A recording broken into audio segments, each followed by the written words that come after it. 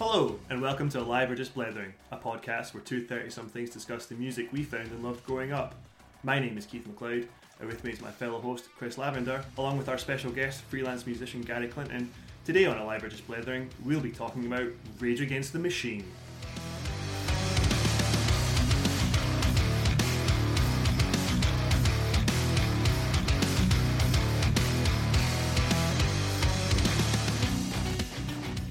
Good evening, gentlemen. How are we doing this fine evening? Very well, thanks. Pretty good, Lav, yourself? Yeah, I'm good. Yeah, this has been a long time coming, this episode. It has. We are here with Gaz to talk about Rage Against the Machine. Hello. Very excited. I'm very excited. I'm looking forward to it. I feel I should have done a little bit more listening on the run up to this, but I've listened to it enough in my life. It's good. I think we always feel the exact same, and you always think you can do more reading or what have you, but at the end of the day, we're here to talk about our experiences, and boy have I got some experiences with Rage Against the Machine. I don't know about you guys, but I think we mentioned it, not last episode, 2 episodes ago, this band has absolutely shaped my life. You know, I don't think I'd be the person I am if it wasn't for angsty, misunderstanding political values and listening to Rage Against the Machine and forming opinions based on that. Listening to shouting edgelords. It's great. Very much so. I mean, my first tattoo was a red star, so that tells you where I'm at. So, guys, this was it your request? Or were you nudged by Keith on this one? You went along with it. Tell us, what was your in with Rage Against the Machine? And why would you pick them? Well, I think Keith mentioned it as an option, and I think just from me and Keith's history together, it just seemed like an obvious band to talk about for the both of us. I think we'd mentioned a certain time. I can't remember what year it was, but we'd mentioned a certain year, I'm sure, at one point, and we quickly U-turned away from that, and it just seemed to make sense for the both of us, I think, really. For the listeners, Gaz and I have known each other for a very long time. 30 odd years, guess. Quite possibly, yeah. I don't. When you think about it like that, that's that's just terrifying. But yeah, well, we're all 30 somethings here, so it will be something along those lines. And yeah, how many parties have we been at and Rage Against the Machine has been played, or there's been sort of drunken conversations about how great Tom Morello is, or whatever. It seemed like a very natural progression for us to come on and talk about this band. Lav, where was your sort of first venture into Ratum? Oh, it was Tony Hawk's Pro Skater 2. 100%. The first time I heard Guerrilla Radio, so that would have been 99, maybe. Yeah. That song, when it came on, I was like, oh, I really like this song. What's this all about? And then the next thing, a friend of mine, he had Battle of Los Angeles. He then gave me his copies of the self-titled and Evil Empire, and then I bought Renegades. And yeah, it was one of the bands I remember pretty quickly having the discography. Yeah. And just having 8 years worth of music handed to me, or within like a month or two. Whereas other bands, I feel it took me a little longer, maybe just to sort of delve a little deeper into other albums they made. One from the top of my head, like Metallica, start with a Black Album, and then it's not until a few months later someone tells you, have you listened to Master of Puppets? And then you go and, have you listened to Ride the Lightning? And then, they grow. Whereas Rage Against the Machine were just it was a very concise and very small period, but suddenly I knew every song. And they were also one of the first bands I remember buying, the songbooks for. I had a generic Rage Against the Machine one. It had a CD, play along guitar. Right. And it just had all the riffs. And it exposed me to the whole back catalogue as well. It wasn't just one album. It wasn't just two or three songs. It was a good 4 or 5 songs from each album that you got to learn to play along to. And it was just the riffs, but it just taught me how to riff and taught me how to play. And it was an early guitar band that I was probably playing along with. Because, I don't know, it was just fun to play. Did it give you any hints on the effects? Because it's one thing to play a Rage Against the Machine riff, it's another thing to play a Tom Morello solo. I had a Korg AX 1500G with the expression pedal, and I think it could go plus or minus 1 octave. Right. And yeah, it wasn't the same. It wasn't a Digitech whammy. It wasn't 10 octaves either way. But to me, it was perfect. What about you guys? How did you find Rage Against the Machine? Oh, how did I find them? Well, I think it was a VHS video actually that was the first thing that got me into it. I was thinking about this the other day. In fact, do you know what it might have been? It was back at high school and we were going on the band weekend type thing. And I seem to remember not knowing Rage Against the Machine at that point, but obviously there was this track, Killing in the Name, that was going round, you know, maybe the school or around my friends because there's swearing in it at the end. And I seem to remember going to this band weekend on the bus and someone had brought a little hi-fi type thing, you know, the CD player, cassette and CD. And the first Rage album was getting played. And we listened to it all the way there. And I distinctly remember when it came into that bit in Killing in the Name, like we were all giggling because there's swearing in it and, you know, were the teachers going to notice it and all of that kind of stuff. And I think that was my first kind of exposure to it was on that trip. Yeah, we went to the same school, and I can't imagine any of those teachers allowing Rage Against the Machine to get played on a school trip. Well, it was just, you can imagine a bus, it was just rabble. You got like how many teenagers on the bus, there's just so much noise, and we were up at the back and we had our little CD player and it was playing Rage Against the Machine, and I don't think they probably couldn't even hear what was being said, and it probably wasn't a very good CD player either. But I think that probably got played quite a lot at that weekend, and still got played on guitars a lot, that's for sure. Totally. No, I'm trying to remember myself, and I've sort of realised I've had like multiple different exposures to Rage Against the Machine. So I can start off in 1998. I can track this because it was the Godzilla album, the soundtrack. You know when they remade Godzilla with Matthew Broderick. Right. Gonna put my hand up. It is a guilty pleasure of mine, that movie. Oh, me too. Like, I think it gave me a small obsession with Godzilla, even though that's not a real Godzilla movie. Yeah, it's terrible, but I loved it at the time in 1998. And they've got a track on it called No Shelter, which isn't on any of their albums. I don't know if it was a B-side for anything specific, but they've got No Shelter on the 1998 Rage Against the Machine album. Godzilla album. There's also quite a few good songs on that. It's sort of, there's Deeper Underground by Rage Against the Machine. It sort of introduced me to Ben Folds 5 as well. But then in 1999, the big one being Wake Up on the Matrix soundtrack. I think it was interesting to use a track that by that point would have been 7 years old. Yeah.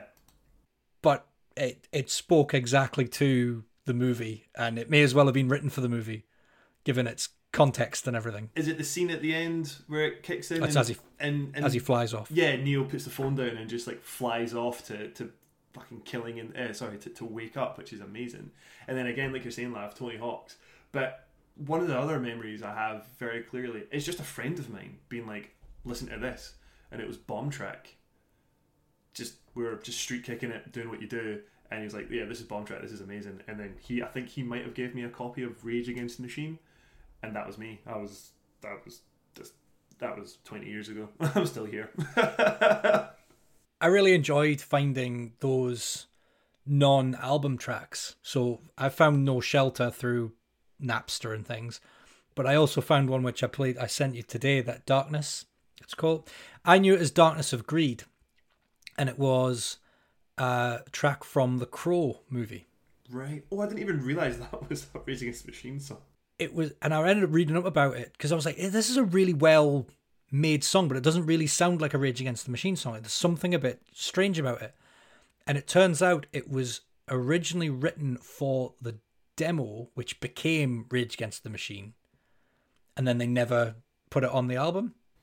All right. So it was sort of a B-side that they'd just had in waiting, I suppose. And one of my friends was a massive Crow fan. You can imagine the type. Yeah. The Matrix fan jacket. before the Matrix. Precisely that. Watching all the Brandon Lee movies, watching him do Kung Fu doesn't age well. How many movies did Brandon Lee actually end up doing? Brandon. All right, okay.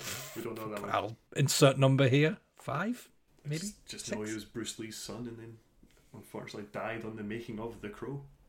Yeah, I did. But yeah, it's funny how it was. We've mentioned how playing it on guitar. This was one of those bands that I really took to having a good time playing it on guitar. But I also liked. My dad had a bass guitar, and I'd like to pick up and see if I could do a couple of little bass lines and a couple of little licks that Timmy C would do. So yeah, they were a really exciting band to just play along to. I could only describe it as fun to play along. This band taught me how to play bass. There's no other way around it. This band and Muse taught me how to play bass. It's probably why I'm still playing the same stuff however many years later. Like, yeah, I still, even listening to the albums in preparation for this, I've still just picked up the bass and gone through a couple of riffs. It's amazing. Yeah, it's very addictive to the riffs.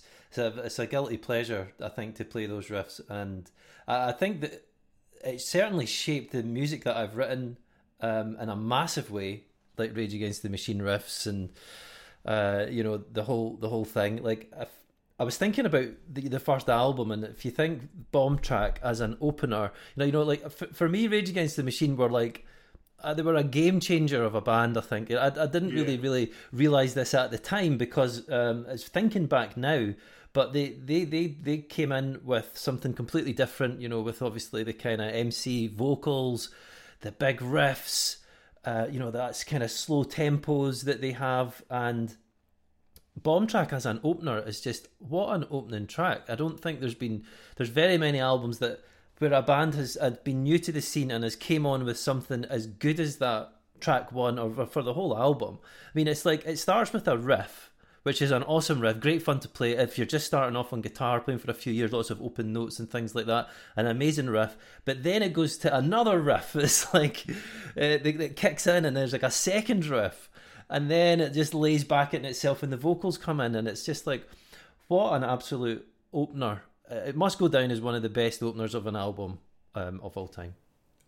Totally, man. I agree. I think it sets the tempo for the rest of the album, and I don't think the album really lets up from there. There's a couple of slower moments. There's a couple of slower tracks. I think "Settle for Nothing" is a bit more of a weird one, a bit more of a spoken word number.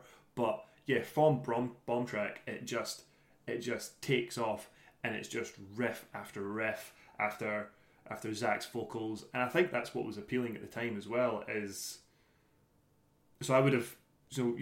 We're all picking this band up around 2000, sort of late 90s, early 2000s, just when the band was actually coming to an end. But at that same time, everything that sort of Lav and I've talked to about before were coming around, and we were interested in Limp Bizkit and your nu metals and your Linkin Parks and your whatevers. But like, this band were doing everything that they were doing, just a million times better. I would never call Rage Against the Machine a nu metal band.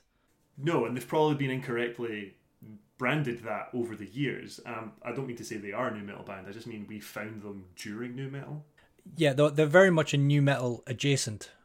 Sure. I mean, they've got a lot of the funk, obviously the rap, but that's probably about where the similarities end. Everything from then on is just so much angst and anger in all of their albums. I can't get over it how I know clues in the name, they're raging, but it's unrelenting in every song. And it's not just the vocals, it is the riffs and the drums. Is it Chad? What's drummer's name again? Brad's fucking drums. The way they've been recorded, I don't know what he's done, but it just smashes every time. And I think I said the remaster that they did for the 20th anniversary of the first album, flawless.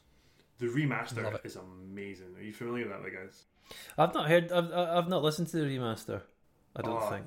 When was it? 2017 it came out. It's a 20-year anniversary, so it came out in 2012.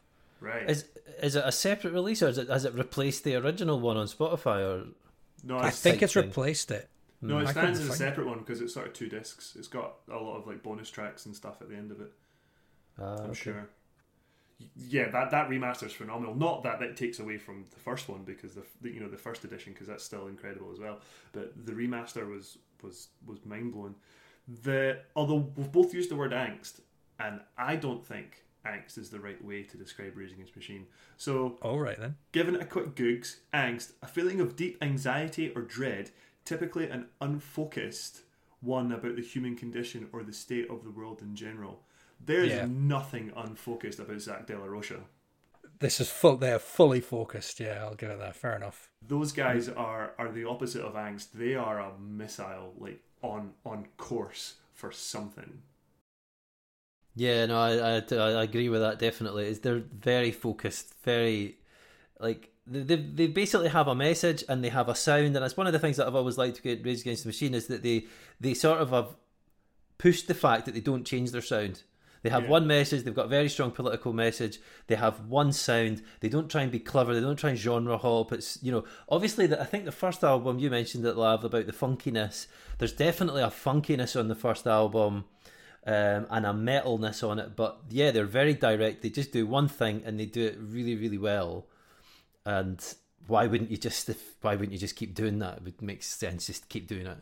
It's one thing that I sort of read as I'm trying to cram in all the information, of which there's too much, with regards to this band, and a lot of people were, once they sort of started coming back to performances in 2007 and stuff like that, a lot of people were asking them, when are we getting new material? Are you going to do an album? When is there new material, etc.? And I think when they were coming back in 2007, Tom Morello was quoted as saying, paraphrasing here, we're not doing new material, we're bringing back these songs because we think it's a time and a place to bring back these songs, because they're sort of timeless and they're very relevant now, because this was peak sort of George W. Bush and the state that America had found itself in the time that Rage Against the Machine had been gone. So I think that's still true today. Do you know what? I mean, I wasn't sure whether to bring this up now, or I don't know if he's wanted to talk through the albums first, but I did want to bring up something about Tom Morello that I don't know how well it'll go down, but I actually think that he's a maniac. Like, I think he's got a personality disorder. I think he's just slightly crazy. And one of the things is, you know how they did, the Prophets of Rage thing? Yeah. I mean, I just think it was one of the most awful things of, if Zach wasn't in the band anymore, why on earth do that? And I think it was quite driven by Tom Morello, and you wanted to keep playing these songs, and they had all sorts of different vocalists in. I know Chris Cornell in, and then they had, was it Be Real at one point? And it was Be Real and Chuck D. They replaced Zach effectively. How can you? I mean, we talked about how good they are, and that sort of game changing element that they had with the rap vocals and the guitars and stuff. How can you replace Zach and keep doing it? I just don't understand why Tom Morello at that point wouldn't have done something fresh. That's what Zach did. Zach went away and done, One Day as a Lion. Not that long ago, I heard him on the Run the Jewels vocal, which was just incredible. And he's went away and done all sorts of other projects, and Tom Morello's just been like, let's just keep playing Killing in the Name, even though you're not singing it. And I just think it's, a little bit egotistical. We covered Audioslave in a previous episode, because again, another album that we both listened to and loved back in the day. And for me at the time, it was the closest thing I could get to Rage Against the Machine at the time. And I remember seeing them in 2005 at T in the Park, and they had Chris Cornell do Killing in the Name. Now, Chris Cornell, as phenomenal a vocalist as he is no Zach De La Rocha, and could not carry Killing in the Name in the fucking slightest. No, not at all. It's terrible, isn't it? It's a shame. Yeah. Because he's such a good vocalist, but why make him do that? Yeah, and then when you're saying Prophets of Rage, on the same podcast, I also commented, I can't take another Tom Morello supergroup. Like, I didn't have an interest in Prophets of Rage, because I was just kind of like, well, it's the guys from Cypress Hill and whoever else. I think it's important.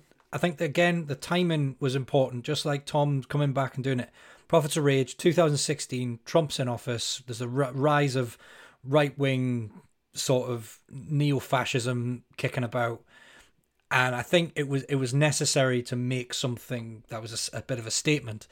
Now, Rage Against the Machine had already covered a Cypress Hill song. They covered How I Could Just Kill a Man on Renegades. June. So to get Be Real in, I think wasn't too much of a stretch.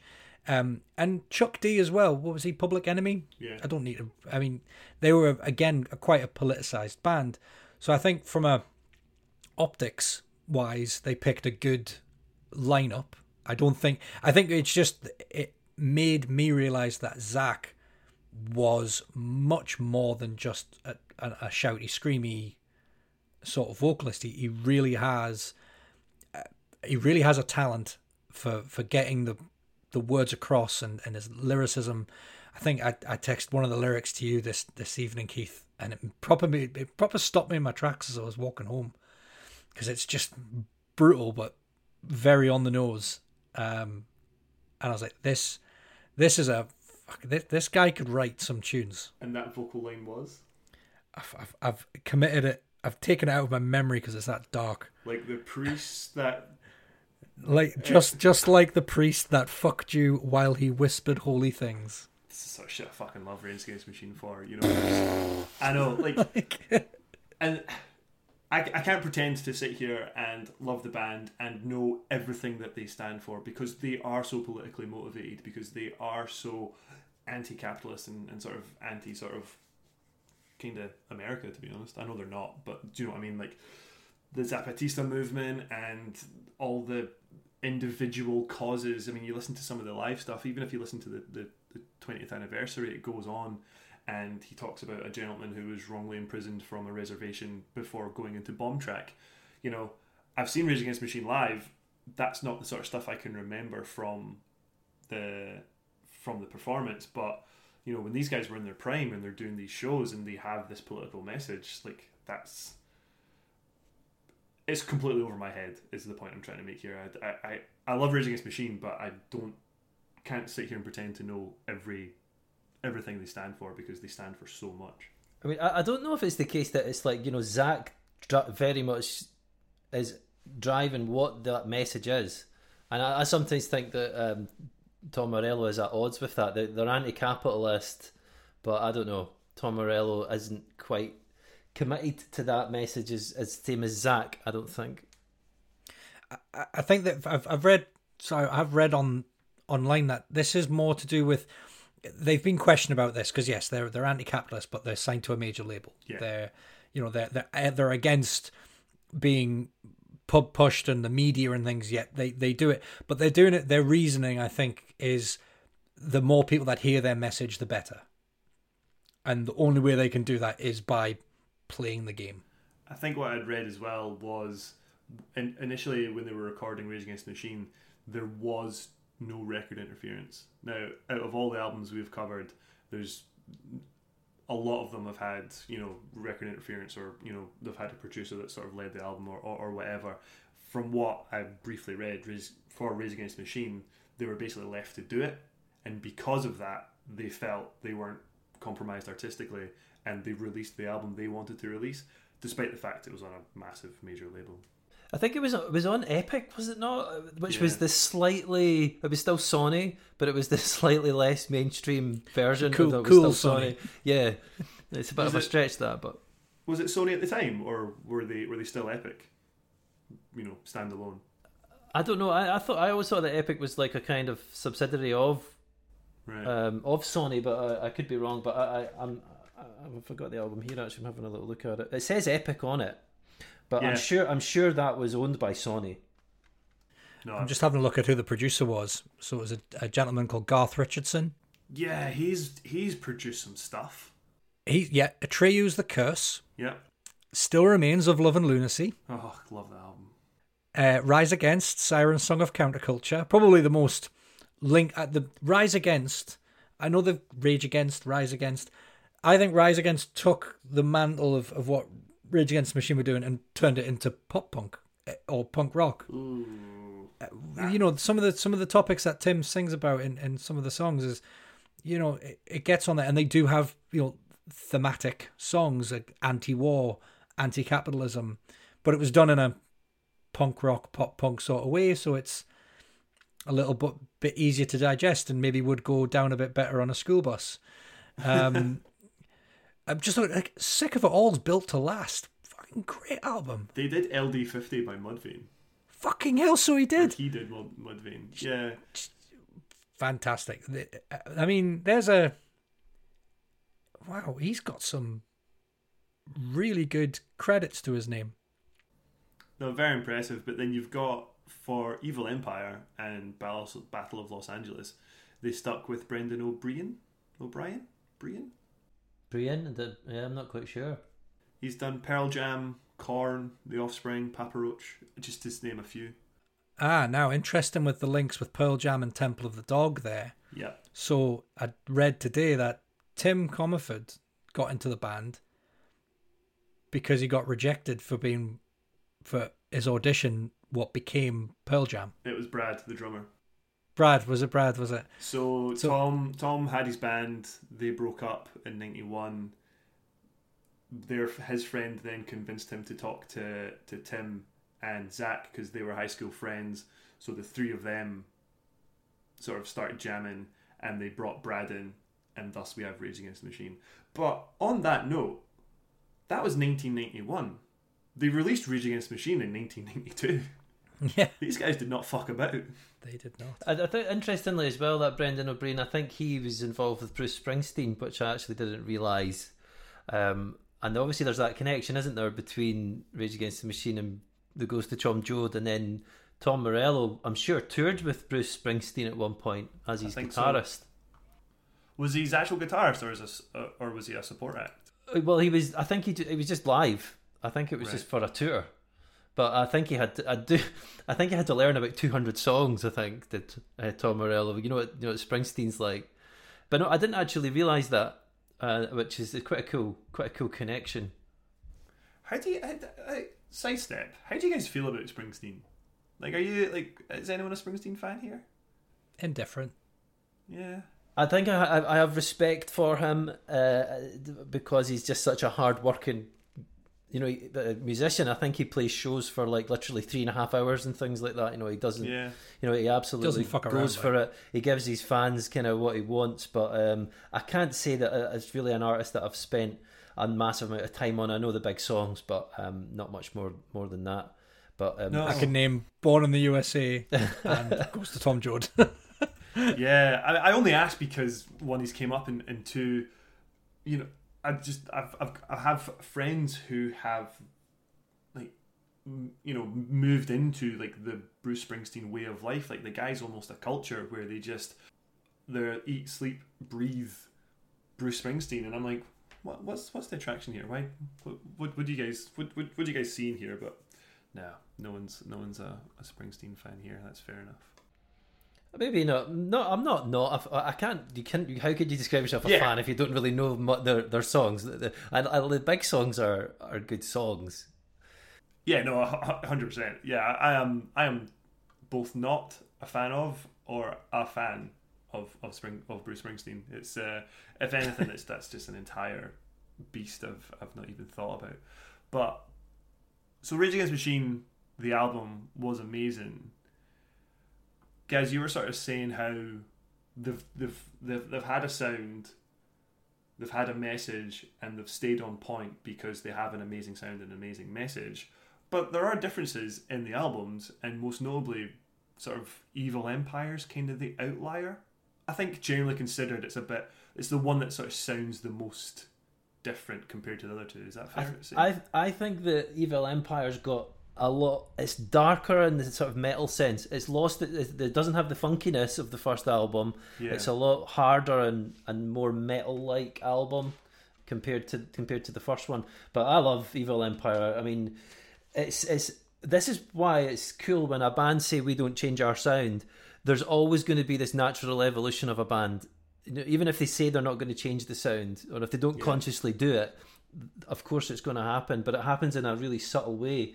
But you're right. I think that it stands apart from their other albums, but in a great way. I love the sound of it. They've captured something really raw on Evil Empire that I don't think any of the other albums really get to. There's moments where Zach's vocals, you can hear him really chewing the microphone. I love that. It adds a real texture to it. And I think before we were talking there about how simple Bulls on Parade is, but it's through that simplicity. We didn't talk about it recording, but we talked about it before we started. So that was going to be one of my comments. Yeah, it's that simplicity of it. Now, you go through that album, 6 tracks, the first 6 tracks of it are really raw, as if they recorded one. It sounds like it's one mic in a room, but everything's perfectly balanced. But then Down Rodeo kicks in, and it kind of brings back a bit of, I don't know, a bit of more sounds sort of in the background, a bit more mixings involved. But I don't know, have any of you heard of the band The 68? No. Nope.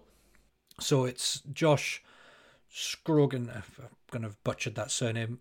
Basically, the original singer from Norma Jean that went on to The Chariot. Oh, yeah. He then started a 3-piece called The 68, and they do their recordings live in a room with them, just mic'd up.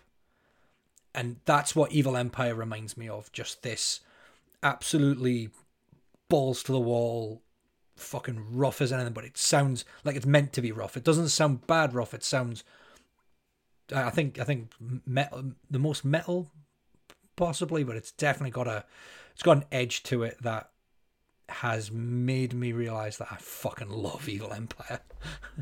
For me, it does sort of. I think I hear what you're saying there, and it does sort of sound like the most sessiony of the albums. Like, the guys just turned up and absolutely ripped to the session room a new one and put it on tape and made that an album. It sort of has that sound for me. But Evil Empire also has probably my favourite Rage Against the Machine song on it, and you mentioned it, and it's Down Rodeo. That song is just comes out of nowhere and just punches and goes for the entire length of the song. Like, I think it's phenomenal. Ironically, we're talking about Tom Morello's riffs and how great they are. I don't even know what the Down Rodeo riff is. Like, it has that, it starts off with those chords and it really punches through with those chords, and then it just has that mangled riff for the... I think it's meant to sound like a machine gun. Like, it's to me, because I'm rolling down Rodeo with a shotgun. I always think of it sounds like a gun, like a drive-by shooting. Right. Okay. I suppose it's also got one of my favourite lines, and it's these people haven't seen a brown-skinned man since their grandparents bought one. That's a great line. Yeah. Just punches so hard.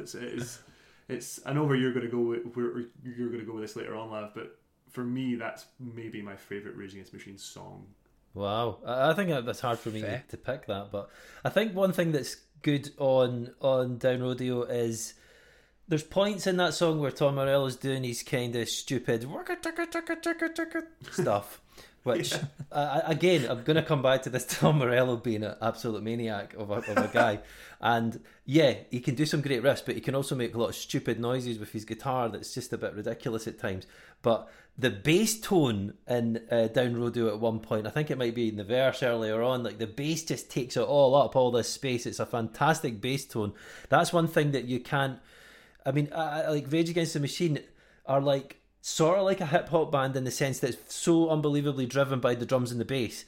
And you've got Tom Morello can then have this freedom to do all these blippy bloppy waka waka waka stuff on top. But when he comes in with his riff and it joins the bass, that's when, for me, Rage Against the Machine really start knocking walls down. I think that probably Down Rodeo's got both of that. They've got the big riff at the start that you mentioned, Keith, but then Tom Morello goes into the higher registers with some whammy thing or whatever it might be, and then it's the bass and drums and then the vocal that goes from it. But yeah, I would posit that Tom Morello's the least talented member of the band. Statement from Gas C.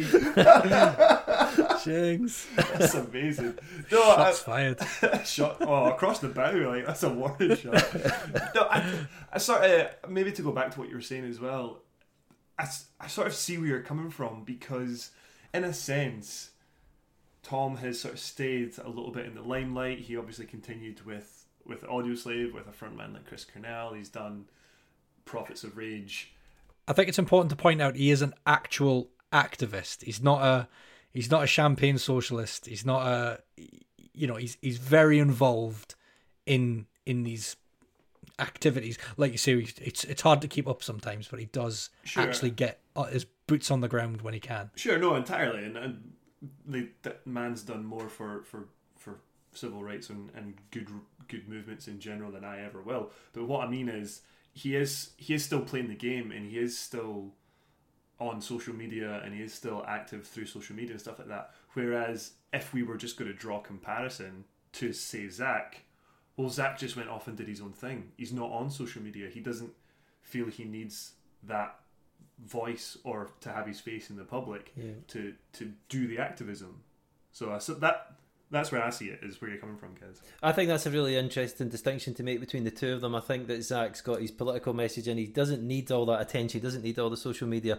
But Tom Morello, he's done deals with Fender. He's done the masterclass thing recently. I don't know if you've seen that, where it's like, was it Fender or was it just He's definitely done deals with big manufacturers anyway, and that's not something for me, someone that's anti-capitalist, would do. I've watched some of his videos on YouTube. It's like, I've seen there's lots of different people, like Hans Zimmer was one of them. One week it was like Mix with the Masters or something like that, and Tom Morello's on it, and he just makes himself out to be this enigma. It's as if he wants to be viewed as this enigma, but he is that anyway. He doesn't need to remind us about it. He's like, when I was growing up, I didn't believe in politicians and I didn't believe in this. My life was written in the language of rock and roll. Which is interesting, given that his dad is Kenya's first ambassador to the United Nations. Yeah, I think they both have very political backgrounds. Zach and Tom. I think one thing we have to really point out with Tom here is that he is university educated. Highly, he's not come from the ground up. He's had a leg up. You don't go to university in what would have been the 80s without having something behind you. You mean he's got a privileged background? He's got privilege. I'm not asking him to check it by any means, because he's put it to good use.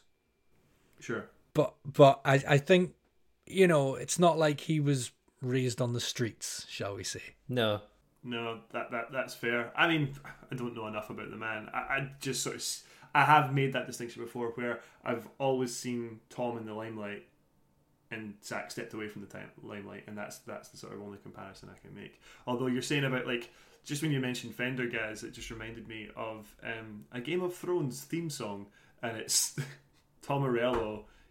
Oh yeah, that is one of the most awful Scott things ever. Yeah. It's so cringing. It's so cringeworthy. It really is. No, I agree. Like, when you do see him doing things like that, it does sort of. I just think, what's the need? Why do that? He doesn't need to do a deal with a guitar manufacturer, or pedal manufacturer, or anything like that. He just doesn't need to. Why is he doing that? That's not nothing to do with activism or politics. Yeah, no, I agree. It is questionable. Yeah, there's a couple of question marks for me surrounding Tom Morello. Got it off. Glad we could get it off your chest. Yeah. I think we need to quote he's the least talented member of Rage Against the Machine. But you know what? That you could say that, but still, you've got three very, very talented guys. I think that's like saying he's like the slowest out of the four fastest sprinters in the world. Someone's going to be slower. Totally, absolutely. And he is a vital member of the band, but he definitely is important. It's hard to say. They're all important as each other. But I think you could replace Tom Morello, but you can't replace. You could replace him before you replace Zach. That's for sure. Well, they tried. It was called Prophets of Rage. Yeah, and then we know how that went down. No, and I remember you just we might as well finish off all four sort of vocals, drum, bass, and whatever. I think I remember talking to you guys one time.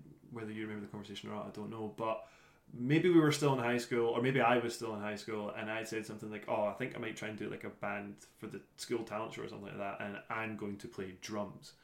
And you stifled your laughter, which humoured me, which was great. But one thing I remember you saying was, again with the sort of the what we were talking about, the riffs of Rage Against the Machine, is the drums of Rage Against the Machine as well aren't particularly complicated, but they're solid, and they provide that solid backing that you're saying that the drums and bass sort of bring into the songs, that while again they might not be particularly complicated, they are the backbone of every song, and they are consistent throughout every song as far as I'm concerned. Like, Brad is a phenomenal drummer. Oh yeah, absolutely. And that's what I love. I'm not a fan of flashy musicians at all. I don't like fast, flashy guitar players particularly. And that's what I love about Brad Wilk on the drums. He only plays what needs to be played. He's got such an incredible groove, but it's still hard to play like that. It's still hard to play at these slow tempos. And keep that steady, prowling, stalking type tempo all the time. But no, what absolutely phenomenal drummer. I love him. It's definitely one of my favourite drummers. Brad also reminds me a little bit of the Incubus drummer Jose Pisales, where they both look incredibly uncomfortable behind the kit. Do you know? Like, I don't know if anyone understands what I'm trying to say there, but like Jose Pisales and Brad Wilk, they, while being outstanding drummers, both never look particularly natural sitting behind the kit. You'll have some guys, and they'll be doing stick flips and doing whatever else you can do behind a drum kit, but they just always look like they're sort of sat a little bit odd to me. I think he's got his. I think he's just doing what needs to be done. He's playing along. He's smashing out a rhythm. Yeah, I'm not saying you have to flip the sticks and do a Joey Jordison and flip your drum kit through 360 degrees. They're clearly a no nonsense drummer, but just personally for me, whenever I see him play, it just kind of always looks like he's doing a bit of an uncomfortable shuffle. No, I know what you mean. Yeah, I agree. I don't know. It doesn't seem to affect what it sounds like, though. Absolutely not. Whereas there's a drummer I've highlighted before, and I think he's one of the most disappointing drummers I've ever listened to on record, and that is John Otto from Limp Bizkit. Absolute most boring, fucking bland, copy paste fucking drummer. Literally, they could have just replaced him with a sample machine. Brad Wilk, I think, brings so much to the sound, just like the other guys do, that just makes it just hit hard. I don't know whether it's in the recording or the production or just his playing style, but he absolutely smashes the shit out of his kit, and it fucking comes through. Yeah, I think it's a bit of everything, to be honest. I think that you need, that's a role of a good producer, is going to take what a musician's doing and just add a little bit more around it and play to their strengths, I suppose. But yeah, fantastic drummer. So gonna have to talk about Timmy C now. Yeah, I'll talk about Timmy C all day. What do you want to talk about?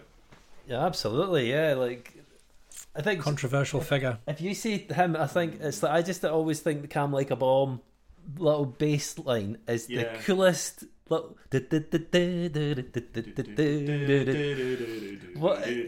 Yeah, it's so melodic, and it's just such a fantastic wee line. And also, he plays his bass up high, uses his fingers like he's a bass player. No, he doesn't have a plectrum or any of that kind of stuff. But yeah, I absolutely love him. He's better than Tom Morello. As a musician, probably, but as a personality, I have a feeling he would be the type of person that I just walk away from in a conversation. It's interesting. I don't know much about him as a person. I know all about Tom Morello as a person, that's for sure. Zach's a bit more private, maybe I don't know. You'll have to enlighten me. He thinks the moon landings were faked. Oh, I'm disappointed. Exactly. Yeah. See, I knew it. It's like just that alone is like, he thinks ISIS wasn't real. Oh, come on. And his reason is because the videos were too good quality. Lav, stop destroying my I'm sorry. years of learning bass guitar. There's a reason I call him Tim Nice But Dim, right? He's just not... He's a great bassist. As a musician, he is fucking 10 out of 10. If I was starting a band tomorrow, I think he would probably be in my top pick to have a bassist. But as a personality, leave it at the door. I hope he can, because he's a self-described conspiracy theorist. It's like he wants to not critically think about anything. Oh no. It's a shame. You just shouldn't find out about your heroes. When I was a young kid, Tom Morello, didn't know anything about him, and he was just the coolest guy ever. I didn't know how he was making the sounds in his guitar. Didn't know how he was doing all this stuff. And the more I learned, in many ways, the less I liked him. And unfortunately, Yeah, that's the same with Tim Bob. Physically as well, I'm just looking at the guy. I've given him a quick googs because I just wanted to double check the Fenders he plays, but he has, I think he's mostly a jazz bassist. And that's why I actually bought a bass in 2020. I've always wanted a bass because I've played guitar, but that was one of the reasons I bought the jazz bass. I looked up him. I was like, what does he use? Just buy, because I didn't know anything about basses really. So I just thought, right, what does he use? That's why I bought it. Yeah, he used the jazz bass from 95 to 2007. He switched to Lackland in 2008 to 2016. And since 2016, he's been playing Music Man's. He's been playing a Stingray. Yeah, I saw that. I remember reading that. I'm not a fan of them myself, but, well, hard to argue with his sound. As someone who... Well, he's never recorded with a Stingray. Sorry, as a Music Man. So, as someone... Prophets of Rage. Oh, I've never listened to it. So, as someone who tried a Music Man in a music shop at some point in Edinburgh at some point in my life, and for a swift half an hour and didn't enjoy it. Yeah, I'm not a Music Man. What are they called? Stingray. Thank you, Stingray's fan myself, but I have always wanted a Fender Jazz, but I want the Fender Jazz 5-string, and the American Fender 5s are quite expensive, so yet to add one of them to my collection. 5-string. Why do you want the 5-string, Keith? I just like it, guys. I just like having that optional B if I wanted to go down there. Optional B. Fenders like your vintage. Like you need to stick with the. I would go with like I don't know, like Ibanez if you want the 5-string or something. I have an Ibanez 5-string. Apparently okay. Although the neck is. Oh, I can't believe I'm going to admit this on the podcast. The neck is kinked. I took it to go get set up because I had just butchered trying to like reset it up because I hadn't had it touched in years, so I took it to a technician and they were like, I've done this. Oh no, there was a rattle in the neck, that's why. So took it to a technician to try and set it up for me, and he was like, I've done this, I've got rid of most of the rattle, but have a look down the neck and look at the 12th fret. And I'm like, alright, holy shit. And there is just like a dink in the neck. So you've got a bowed neck. It's not even bowed, it's like a step. Oh like god! It doesn't bow like the length of the neck. You get to the sort of between sort of 10 and 12, it just goes dunk. And that's why I've got a bit of a rattle. So if anyone's ever going to buy that bass off me, it sounds amazing. I bet it does. So yeah, but no, like Timmy C. So I started playing bass when I was like 14, 15. I think I got a rip-off P bass that cost me like £120 from Guitar and Kerstarfin, and with an amp. No, I got the amp from a friend of mine. He lent me. He had gone from bass to guitar, and so he gave me the amp. It was just a crappy little PA amp from our high school's music department, which he technically stole. But anyway, I took that, and that was it. I just got as many bass tabs to Rage Against the Machine as I could, and started learning Rage Against the Machine, and that was my entrance into starting to play music. And then I got a Big Muff, and things just got weird. That's how it's done. Totally.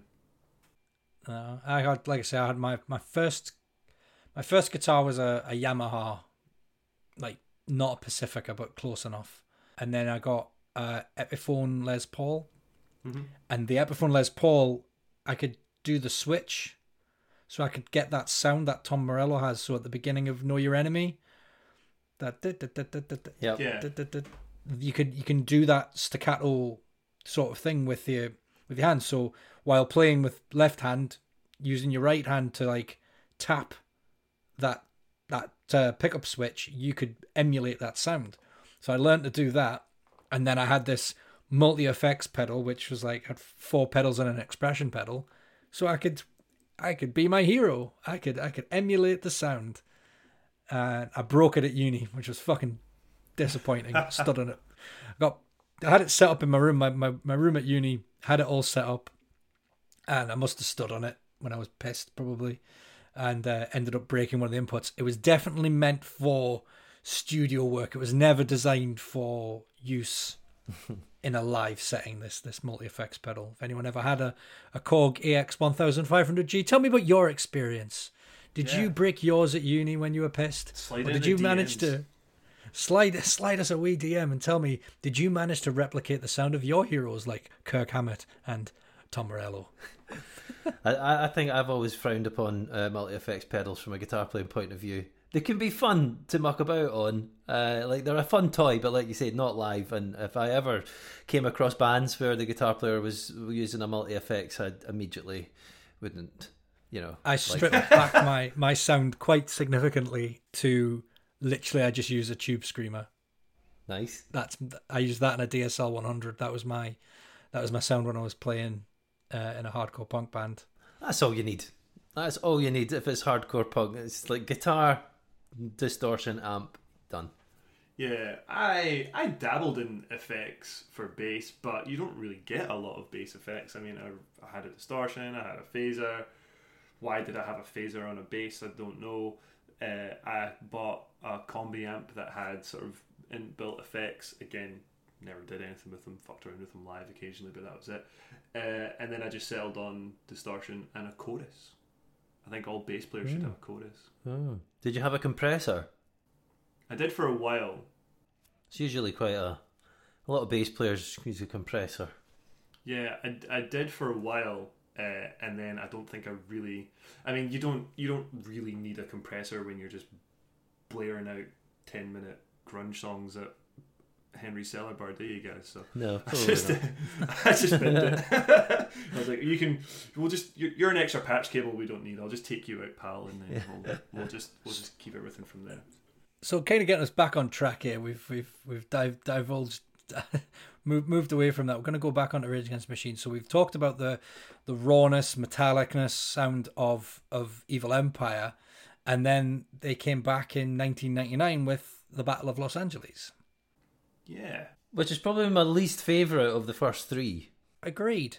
But not in a bad. Again, it's like picking the slowest sprinter in a 100 meter. They all first, second, and third. They all did it in 10 seconds, but I think one of them was just a teeny bit better. Do you not think that Guerrilla Radio was such a poor how like Bulls on Parade was like a single, and that is an incredible song, and what a single it was. It was on. I remember watching it on Top of the Pops. I'm sure it was the same time Prodigy had released Firestarter. There was like Firestarter and Bulls on Parade were in the charts. That's just great. It just would never happen anymore. What thing to be alive? But Guerrilla Radio, yeah, totally. Guerrilla Radio, I think I don't know. They've went for a bit of a single on that one, and it lacks the normal edge, the lyrical edge. Maybe the whole album feels like it's just missing something, and Guerrilla Radio is a great example. And yet, ironically, the same producer. Do you mean missing something sonically though, Lab, or missing something else like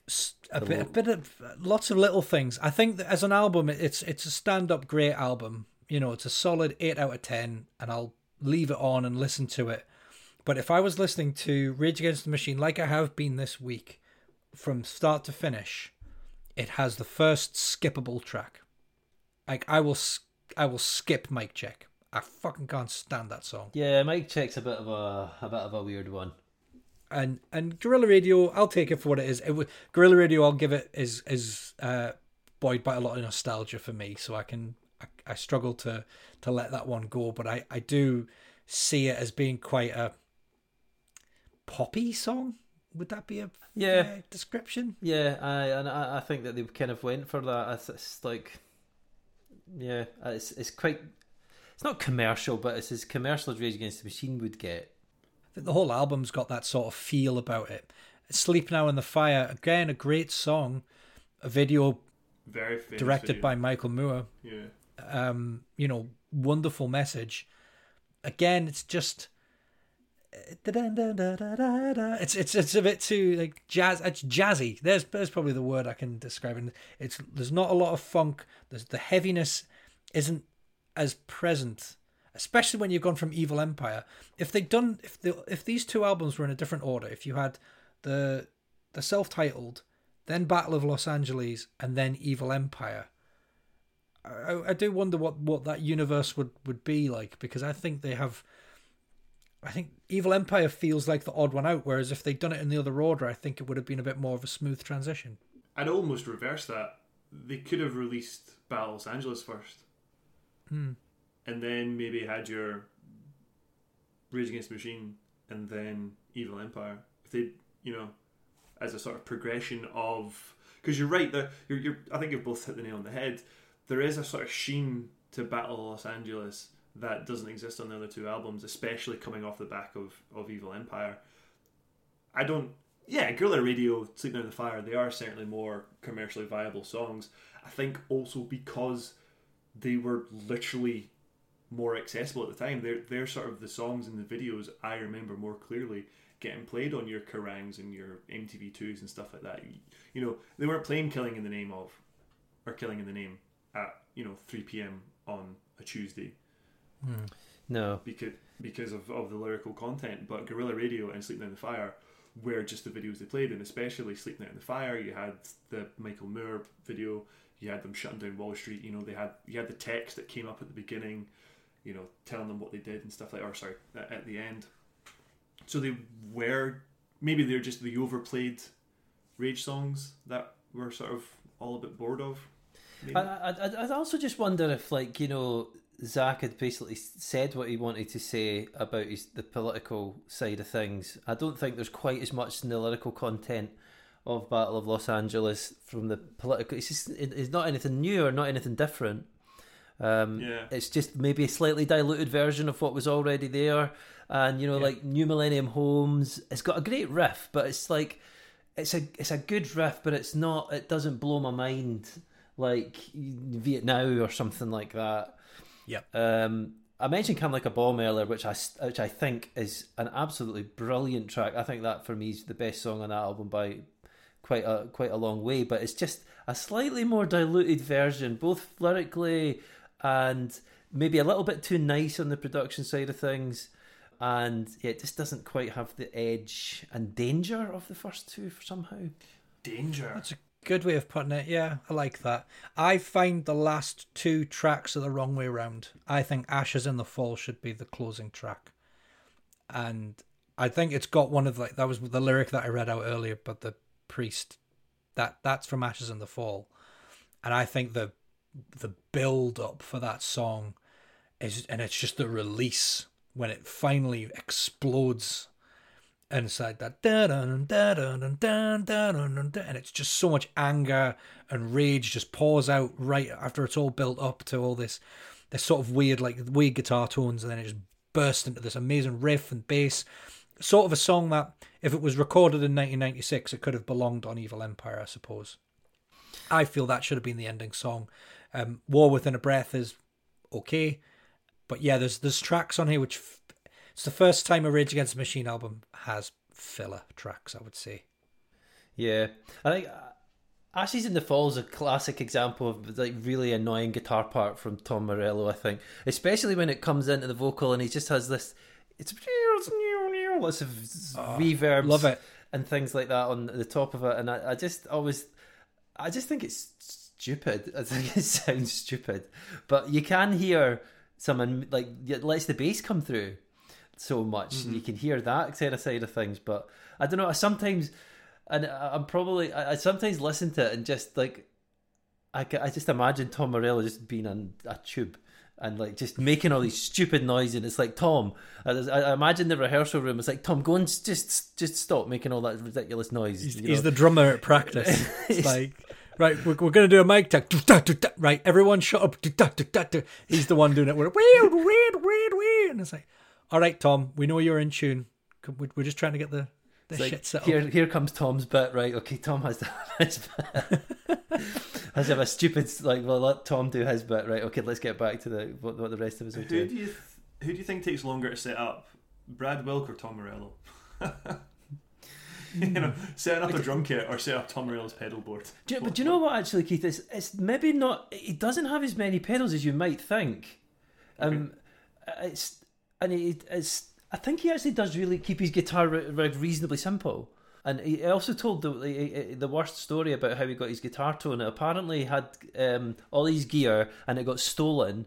And I don't know if this was around the time maybe they were recording the first album, and he went and bought a Marshall head and a cab, and he set the amp up, and then he said he couldn't get it to sound like how he wanted it, so he just left it and never thought about it again. And that was his story. And I was like, that's a weird story about a great guitar tone. This is when he was living with Adam Jones, who, you know, went on to form Tool and then met Maynard James Keenan and stuff. So I'm trying to think of the social circles he's living in. And he's like, oh, I've got this amp. Never touched it. That's one thing we've not even mentioned. Let's take it back to Rage Against the Machine and the fact that James Maynard James Keenan. Come on, Keith. Whatever his fucking name is on Know Your Enemy. That is, I think, from looking at my notes here, the only vocal guest on any Rage Against the Machine song is Maynard James Keenan. And he fucking rips it as well. I love it. I don't get why he's there, if I'm honest. It's just a big, long, elongated scream, isn't it? No, I'm not going to try and impersonate it because I'll just destroy myself. This has passed me by. What track are you talking about? He's on Know Your Enemy. Track 6, Know Your Enemy. Know Your Enemy? I didn't. Yeah. So it's after the chorus, after like the big breakdown, there's just this big... And you still did it. I just did it. That's Maynard James Keenan for you, from Tool. Ah, well, there you go. Because they were... So Tom Morello was friends with Adam Jones from high school. Adam Jones, who was then, by that point, a successful visual artist. He did like Terminator 2 and things. He was CGI on for, and then went on to join Tool as a guitarist with Maynard. And Tom Morello was sort of in the middle of this. They were just all in like the same... I'm sure they were flatmates at one point, him and Adam Jones. So, yeah, and I guess Maynard was just in the region. And and I'm pretty sure it's the same story as Maynard turning up for Deftones' White Pony. He was just in the area. He was just in the studio at the time, and they were like, "Do you want to join us?" He has more than just that screaming line. He is the sort of backing vocal for that sort of bridge. So I've got no patience now. So sick of complacence now. I've got no patience now. Talk the spoken word bit. Yes. Yeah, and its time has come to, and the bellowing lyric is the word pay. But again, as far as I'm aware, the only guest vocal on a Rage Against the Machine song, and it was Maynard James Keenan. Well, I have learned something new about Rage Against the Machine. Well, two things new. The bass player's a maniac, and there was one guest vocalist. That's cool. So, wait, you've listened to that album all this time and not realised there was a guest vocal on that song? No, I just assumed it was Zach. I never really thought about it, to be honest. Are you a Tool fan at all? No. Well, that'll be why then. That'll be why. I guess so. Yeah. I don't. No, I'm not. I don't dislike Tool particularly, but I never really listened to much of them. No, fair. I mean, I don't think I was a Tool fan at the time either. I think I knew him from Perfect Circle. Yeah. So we've covered Battle Los Angeles, and I think we've all had an agreement that it's probably our least favourite.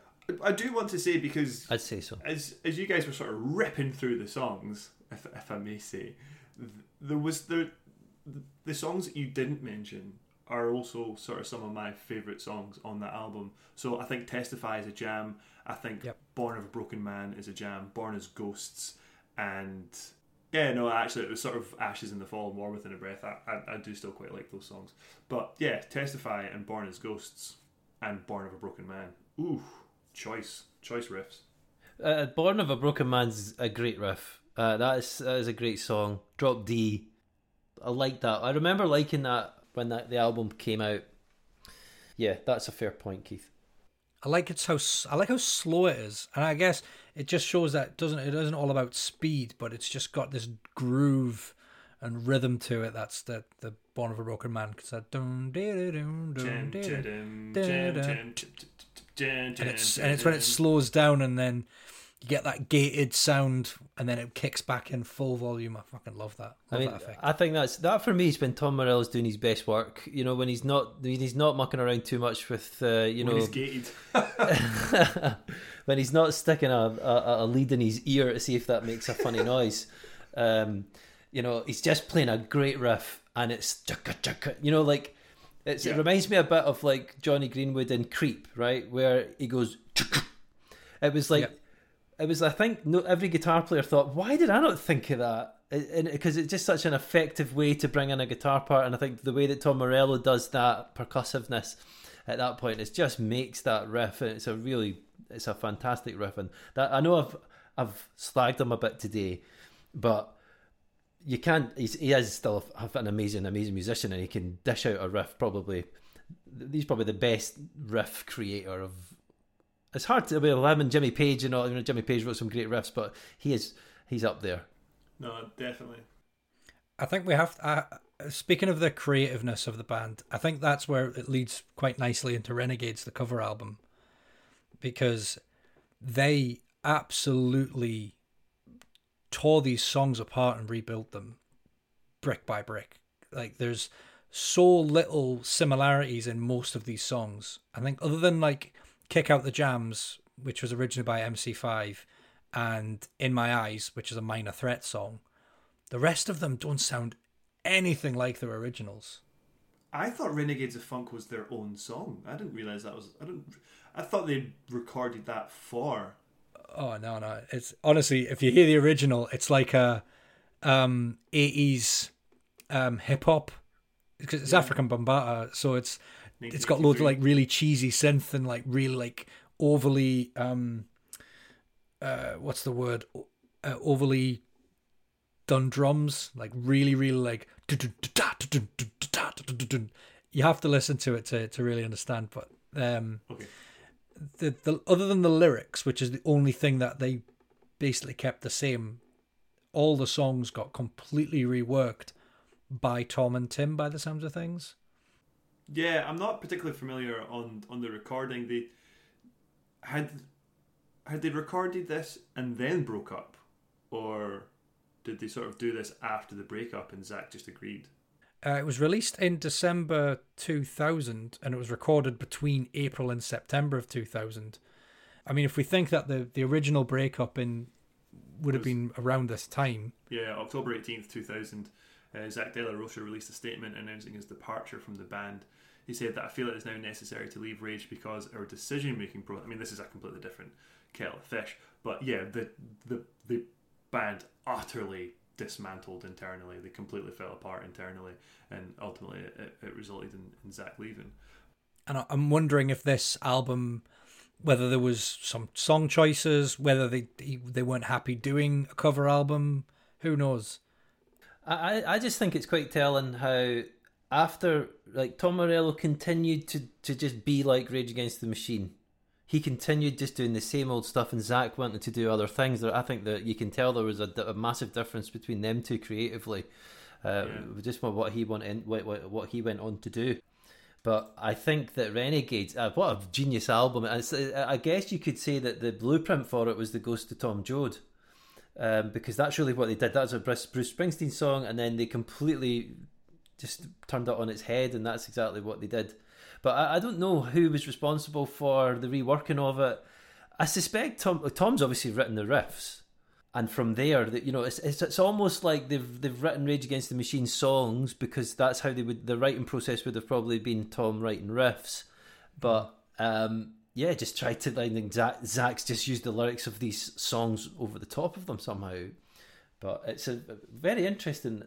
I don't know the exact ins and outs of how they did it.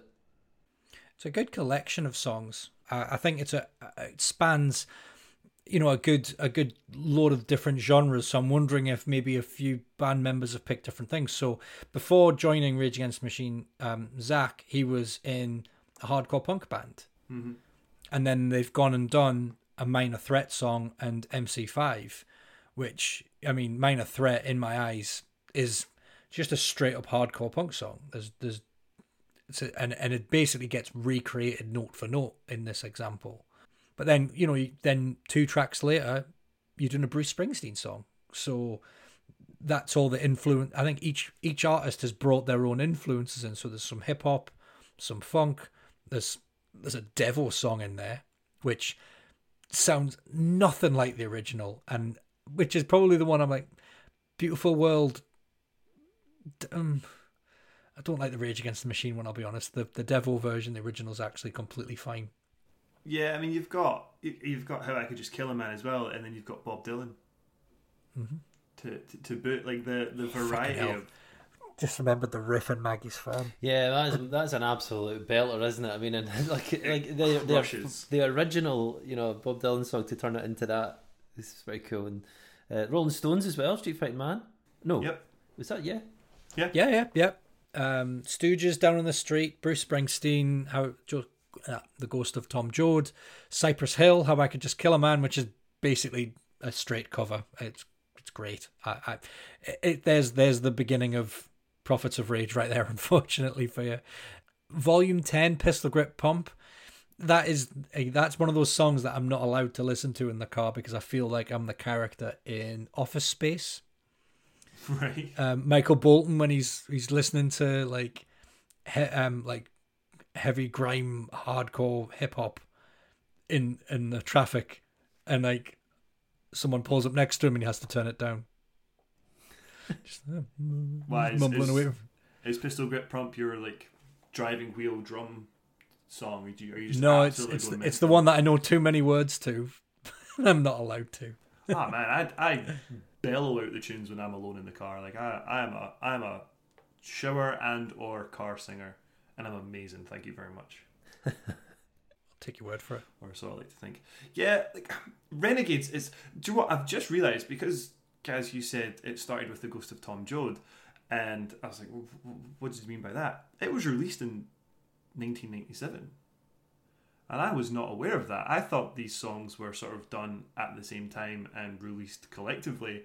I wasn't aware Ghost of Tom Joad predates the release of Renegades by I think 2 years, 3 years. I think that was very early though, because the VHS that I mentioned, no, that does have.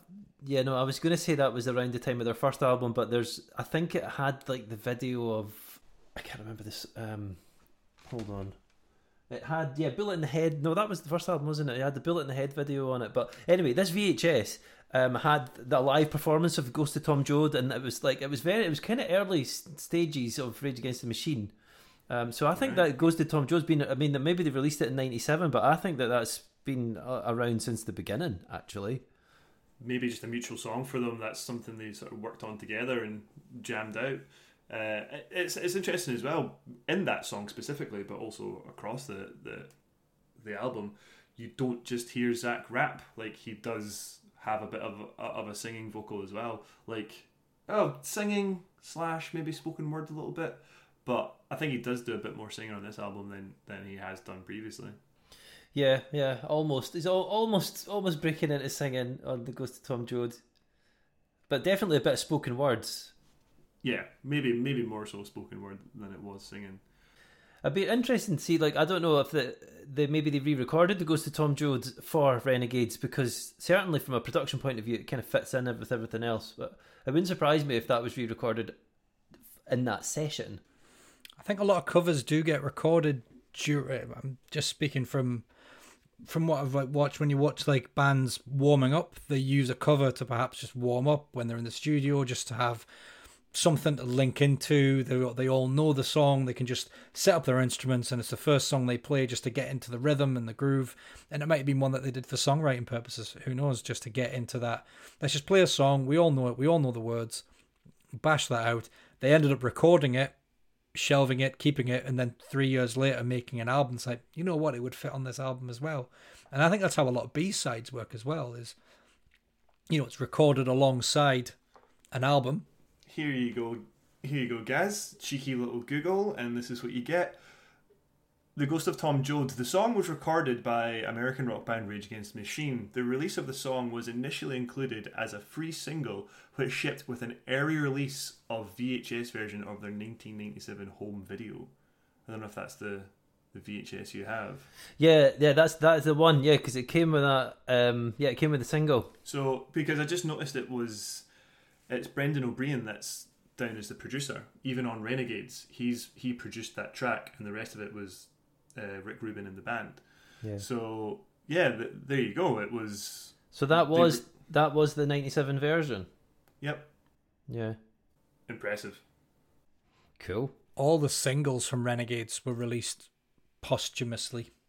Like we discussed with last week with Blink-182, after the band had split, or at least after Zach had left, all the songs were released afterwards. So they probably very rarely got to perform these songs after the album came out until they reformed in 2007. That's a Yeah. really good point, because Renegades of Funk has a video, but the only single listed as a release on the Wikipedia page is Ghost of Tom Joad. Yeah. I So have no they've idea. so they re-released that.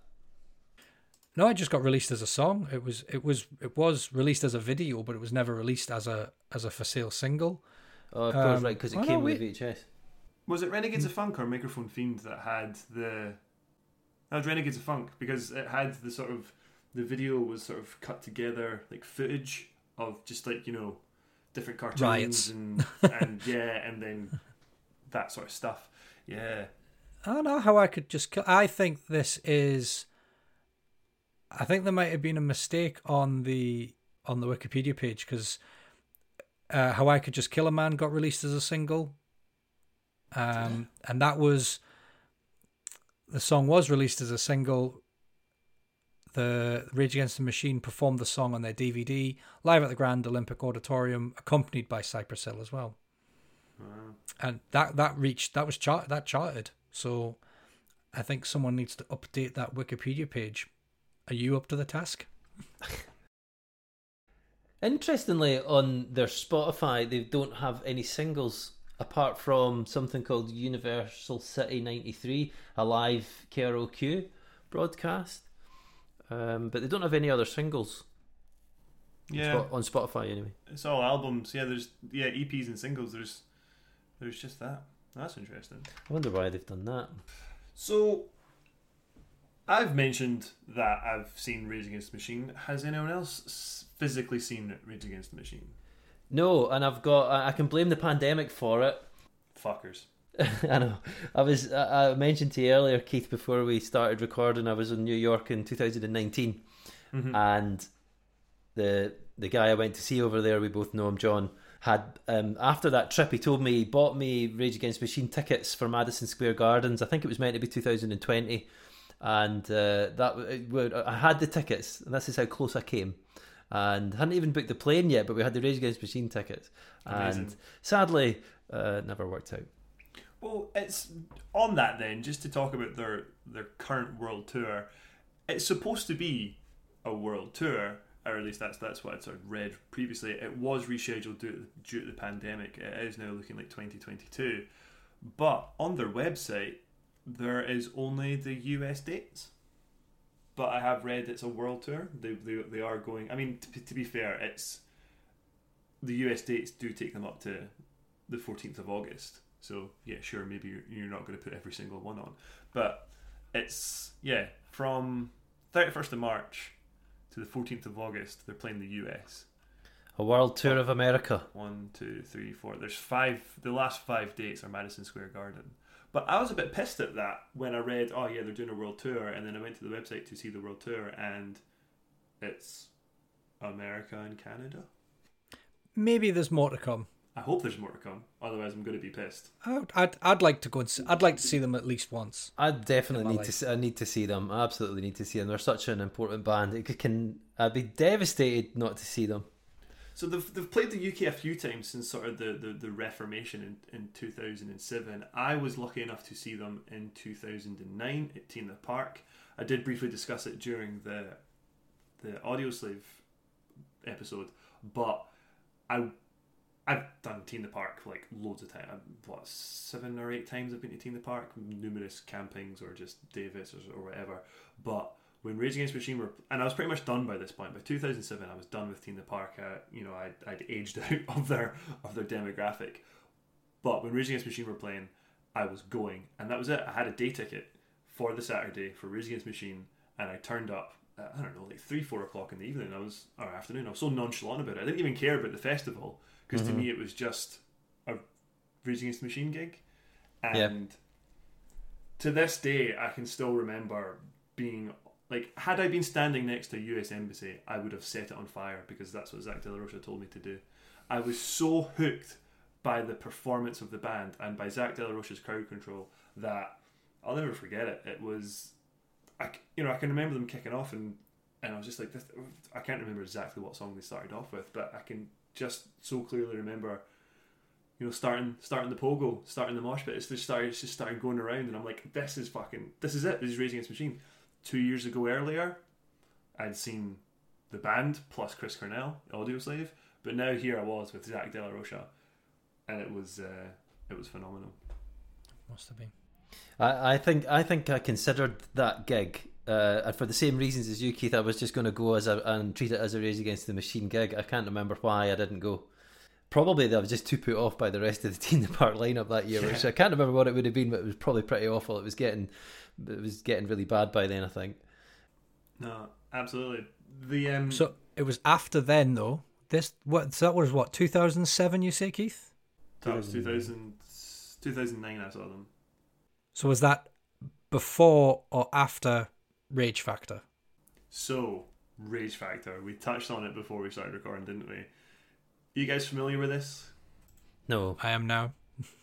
You are now. So this is, and I remember taking part in this as well. You know, I was. Me too. It's my one Rage Against the Machine song I own on iTunes. Yeah, exactly. And this is where, I mean, we do have listeners to the podcast, thankfully, and the listeners may be familiar with X Factor or. Oh, is this when they got Rage Against the Machine to Christmas #1? Yeah, this is dubbed X Factor. So. Okay. It was just a one good thing that you could say has come from Facebook was Rage Factor, where someone started a group to say, like, fuck all these X Factor Christmas #1s. It's, you know, it's killing the music industry. It's an abomination of music. It's just shit that these, you know, it's almost a guarantee now that if you're an X Factor winner, you will get the Christmas #1. So they started this campaign to get Rage Against the Machine at Christmas #1, and it worked. Killing in the Name was the UK Christmas #1 2009. So they performed it on Christmas Day or whenever it would have been for the BBC, and they were like, it was like 9 o'clock in the morning, and it's like, what did you expect would happen? Yeah. So apparently they weren't going to swear. They were told no swearing, and the band went, all right then. Yep. Like, I remember literally, that. Within about 2 minutes of the song starting, they were like, well, we have to move away from that. We're very sorry for the swearing. I'm sure you hear the producer. Brilliant. I'm sure you can hear the producer go, cut it at one point. Because but exactly, what did they expect? Did they think they were going to get them on and not? Are they going to censor them? If they'd have censored themselves, that would have been really bad. No. Oh, I know. And I think they did for a little bit. I think this is where they were like... Yeah, I think it was at the end of the song, wasn't it? Yeah, it was right towards the end. You could hear the producer could see it coming. He's just like, cut it now.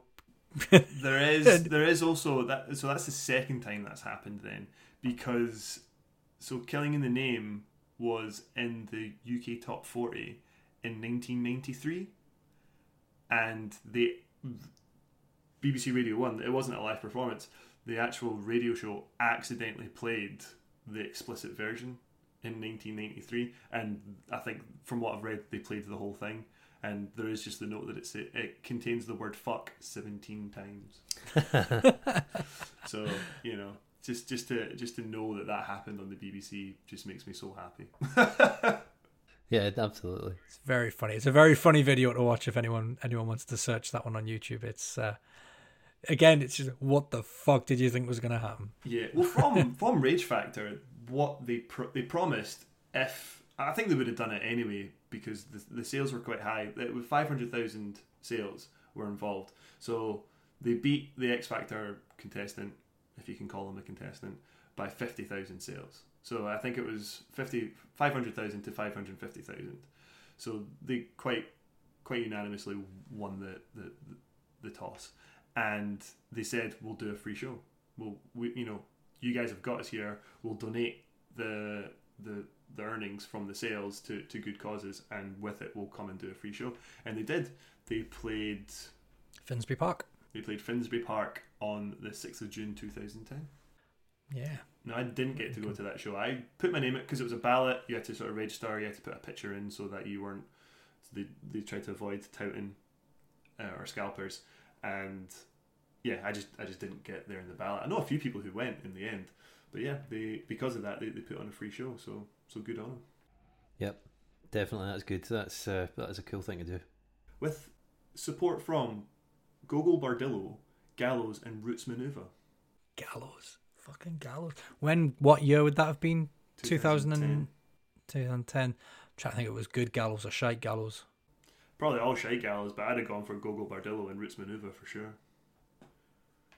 In fairness, I do only know Roots Manuva's only one song by Roots Manuva, and it's Witness to Fitness, because it's a jam. It's from the album Run Come Save Me. It's on my list.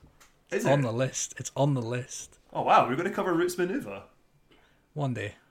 I'm down with that. That'll be I'm fun. not ready for it yet. Nah, I remember the Rage Factor happening, and like probably the last time I listened to the Christmas number one in the UK. I used to love that shit when I was a kid, but like I remember being on the radio, just like, what's it going to be? Has it made it? Has it made it? Because this is before that sort of stuff could have leaked, or you sort of had a better idea of what the social media could have been, and yeah. I was working Christmas Eve at a call center, and when Christmas was on, everyone takes things a little less seriously. So we had the radio on, and that song came on, and like the boss kind of come over and just turned it down a little bit. Well, at least it didn't turn it off. Didn't turn it off, but I had to turn it off. Just like, can't have any customers hearing that on the phone, can we? It's like, spoil sports. This is the machine I work for. Never mind. It's like, fuck that machine, love. one day. Currently pays the bills. Well, fair play. Yeah, I don't know, guys. Where does that leave us with Rage Against the Machine? Well, I think we've covered all of the stuff. Yeah, there's nothing more to say. I have ranked them. I have ranked the albums. Right, okay, lad. I don't know why you're doing this to yourself. I had to. I just had to. I mean, there's didn't. 4 distinct. I know I didn't, but You I didn't did. have to do it to yourself. Well, I have, right? All right. So okay. anyway, 4 albums. Mm-hmm. In 4th place, I'd have to put Battle of Los Angeles, Shocker. as we have. Yeah. Should be no shock there from what we've discussed. In 3rd place, I'll put Renegades. Again, I think that's pretty sensible. Again, marginal differences here, I'm assuming. Oh yeah. These are like, split seconds between them. In 2nd place, I'm going to put the self-titled, and in 1st place, I'm going to put Evil Empire. Ooh. Wow. That's been my dilemma, is that switching between 1st and 2nd. And again, it could depend on the weather.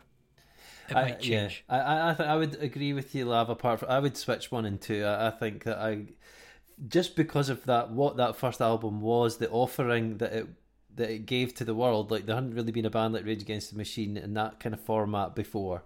I just don't think I can. That's what would sway it for me. I think musically, they're both hard to separate. But yeah, I would probably go with the self-titled album first, just because of it's just bomb track, the way it starts, and that's what I would do. I'm pretty sure Bomb Track and Cochise by Audioslave are very similar riffs. They're essentially the same notes in a different order. Just like many other songs. All right.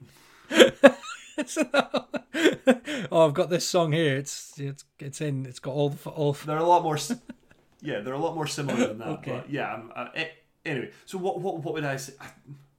Yeah, my opinion could change tomorrow. I don't particularly differentiate Battle of Los Angeles or Renegades to any nth degree. They're sort of joint third, I suppose.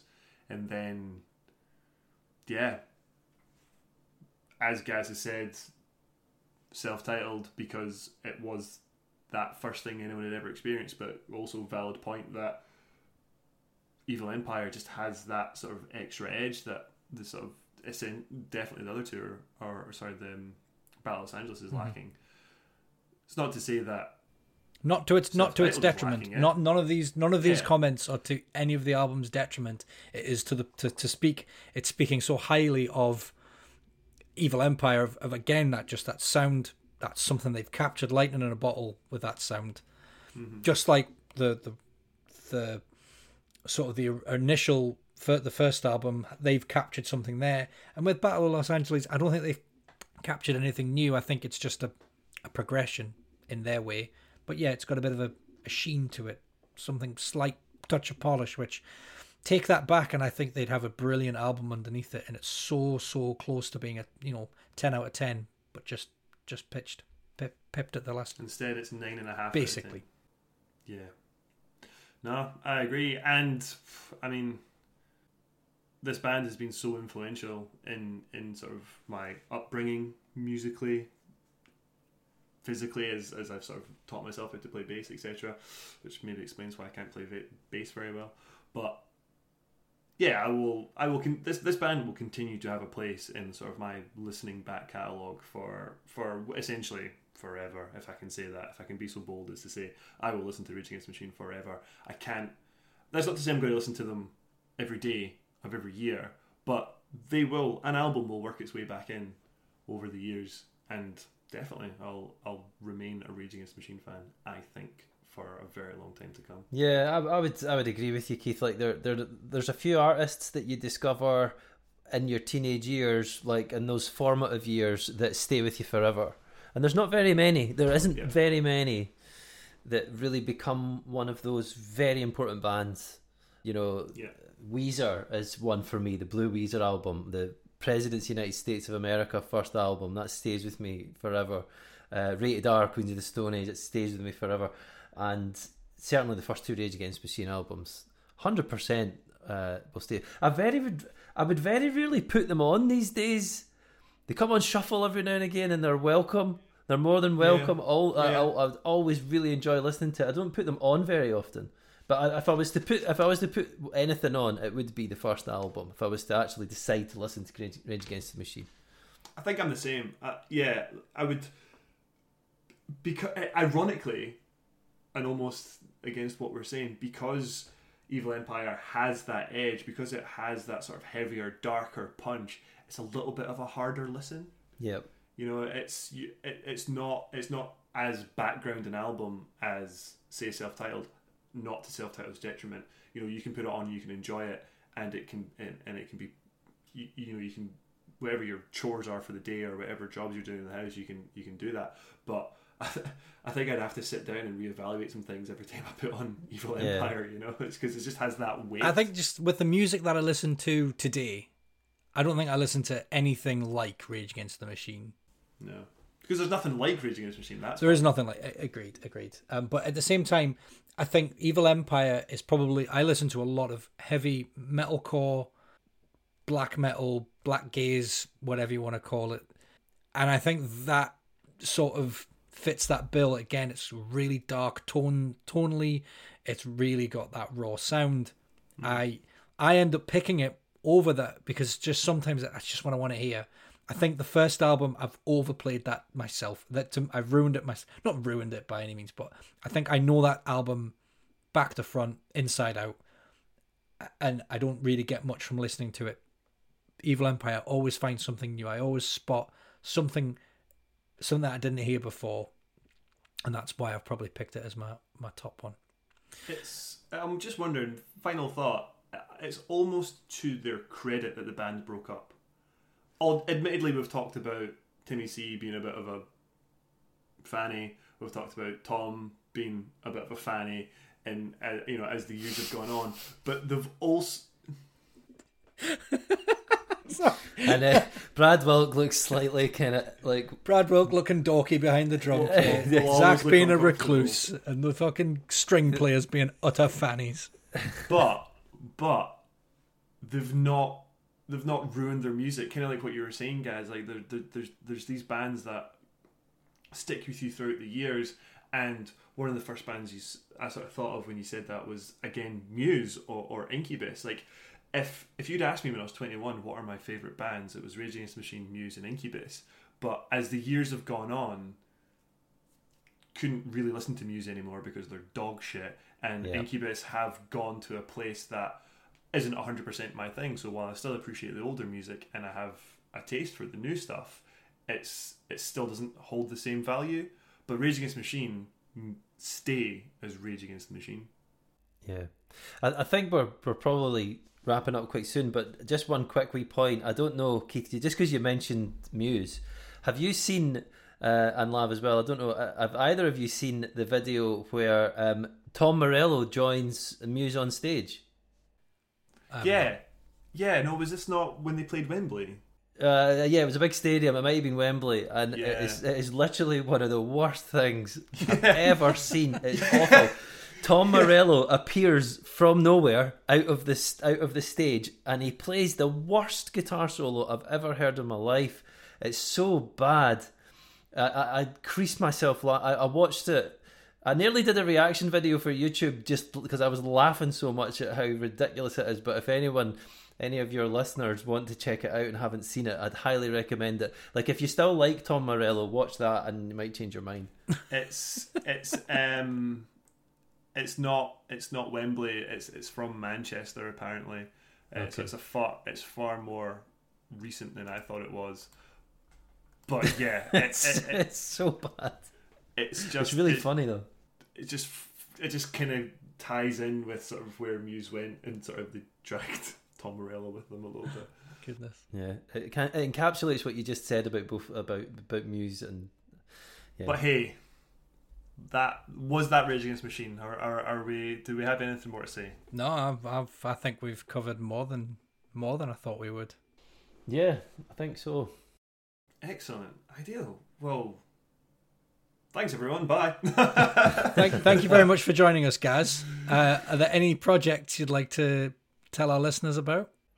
Well, I was thinking about this. I know I said at the start not, but one of my rock projects called Flux Velociraptor, we did a release last year called 3000 Fists, and it's just because we meant Rage Against the Machine quite supposed to be anti-capitalist, and we mentioned about them slagging off the BBC because that's what that song does. So if anyone's into big riffs and slagging off the BBC and the Tory government, then 3000 Fists by Flux Velociraptor you could maybe go and check out.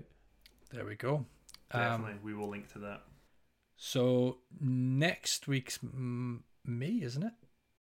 Next week's a time warp, isn't it? Oh, well, no, the people don't need to know the magic that's going on behind the scenes here. Oh, all right, okay. Yeah, We'll tell them in the next one.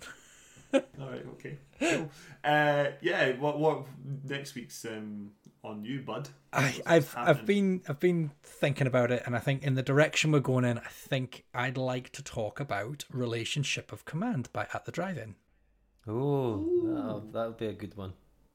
I'm sure that was an alternative choice for you guys, wasn't it? At the Drive-In. It was mentioned.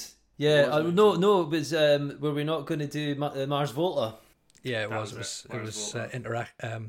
it was. Deleuze and the Comatorium was what one we were going to do. Yeah, that would have been a good one as well. Well, this is like the Mars Volta and At the Drive-In are like two bands that I know were massive at the time, but I just sort of bypassed them. I know other people that were into them at the time, but I never really got into them. We'll talk about it. We'll talk about it next week. Can't wait. I think I've got a few things to say, which is, yeah, I'm looking forward to this one. Yeah, right. Spectacular. Awesome. You're going to take us home, Keith? I'll take us home. Thanks everyone for listening. This has been a Live or Just Blethering. Head over to our Instagram, Twitter, Facebook, YouTube, if you'd like, at AOGB Podcast for all our latest updates.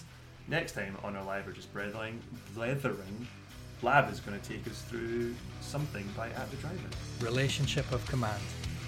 Relationship of Command by At the Drive-In. Thanks very much. Thanks everyone. Thanks. Good night.